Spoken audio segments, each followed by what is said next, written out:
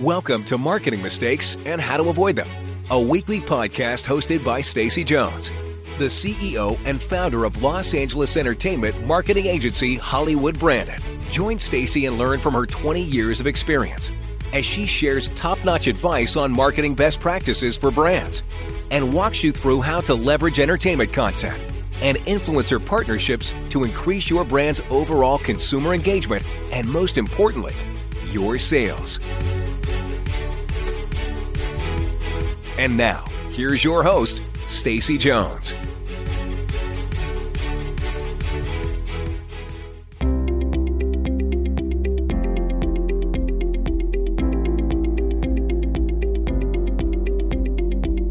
Welcome to another episode of Marketing Mistakes and How to Avoid Them.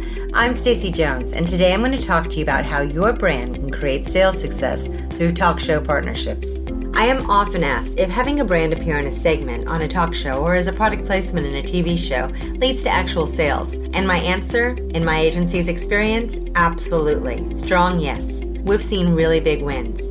But too many times, clients don't have analytics in place to measure results. But when they do, it can show massive impact. We have numerous brands that we've created talk show partnerships for that have seen successful results. But today I'm going to share an example of a brand that I think created some rocket fuel with product placement and talk show segment integration. And for clear transparency, it's not a brand our agency works with, which is why I really want to talk about it, as I have no bias on the partnership.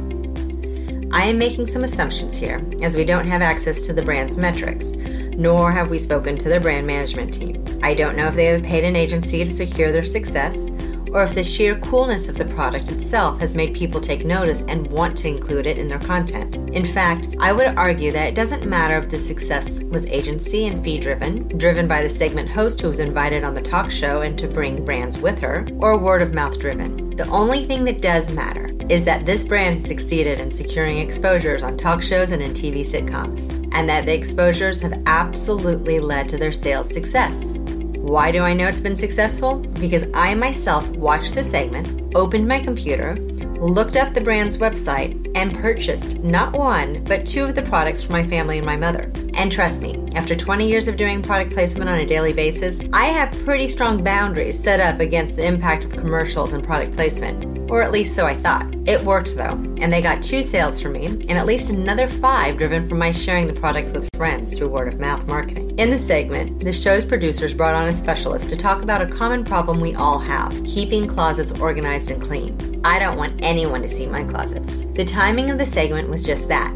Timely. It was in January, a prime month to have people full of self-improvement plans, which extends to home organization. The guest organizer specialist the show had brought on walked the host of the show through a variety of topics, including what hangers to use and where to buy a fantastic selection of them, where she plugged the Container Store and was obviously paid to do so.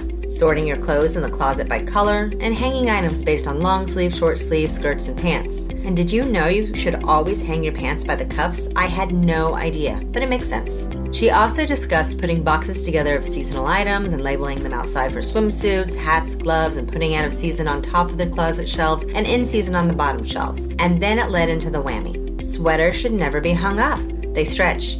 But how do you manage to keep them organized in your drawers and shelves? The answer, the flip and fold. Through intensive hands-on demonstration, the guest organizer specialist led the host into a whirlwind of how to fold demonstrations using the flip and fold product. The brightly colored plastic of flip and fold caught the audience's eye as it made a very boring task look, well, possibly fun, and even super easy. Is a task I certainly strongly dislike, but I actually found myself wanting to fold laundry. Why, with that little piece of plastic, everyone could start to solve all of their problems in life, starting with their disasters of a closet and drawers. And seemingly the demonstration worked, because it led to a sales purchase an hour later when I couldn't stop thinking about it. And I'm surmising that it led to a lot of other sales success stories too. In fact, my agency's seen sales of some products after being on a talk show that end up being in the mid-6 figures, and massive website traffic spikes as well.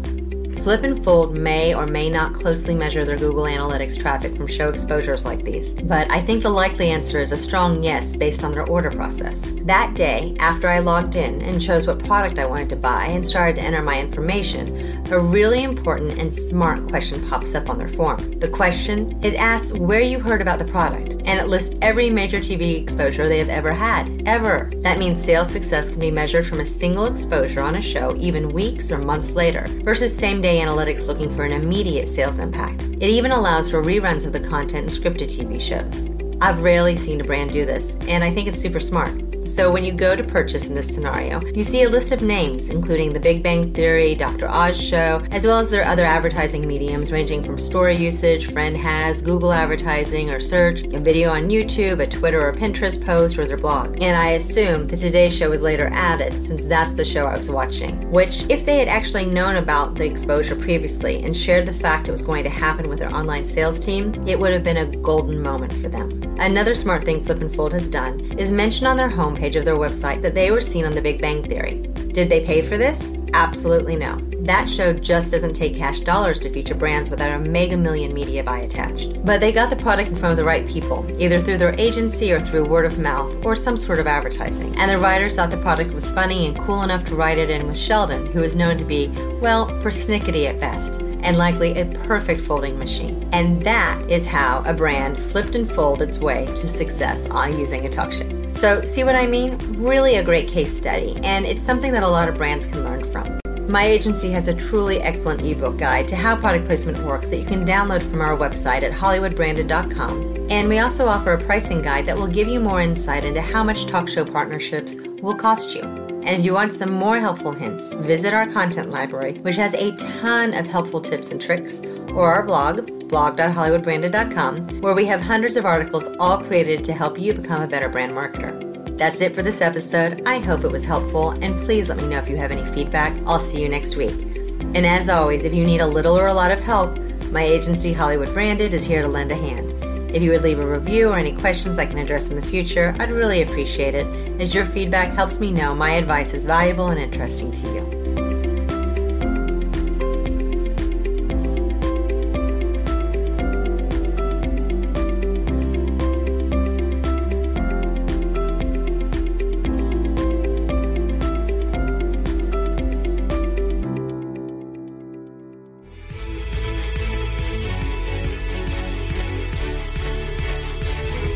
Are you ready to make the magic of product placement, celebrity event activations, or influencer partnerships help your sales?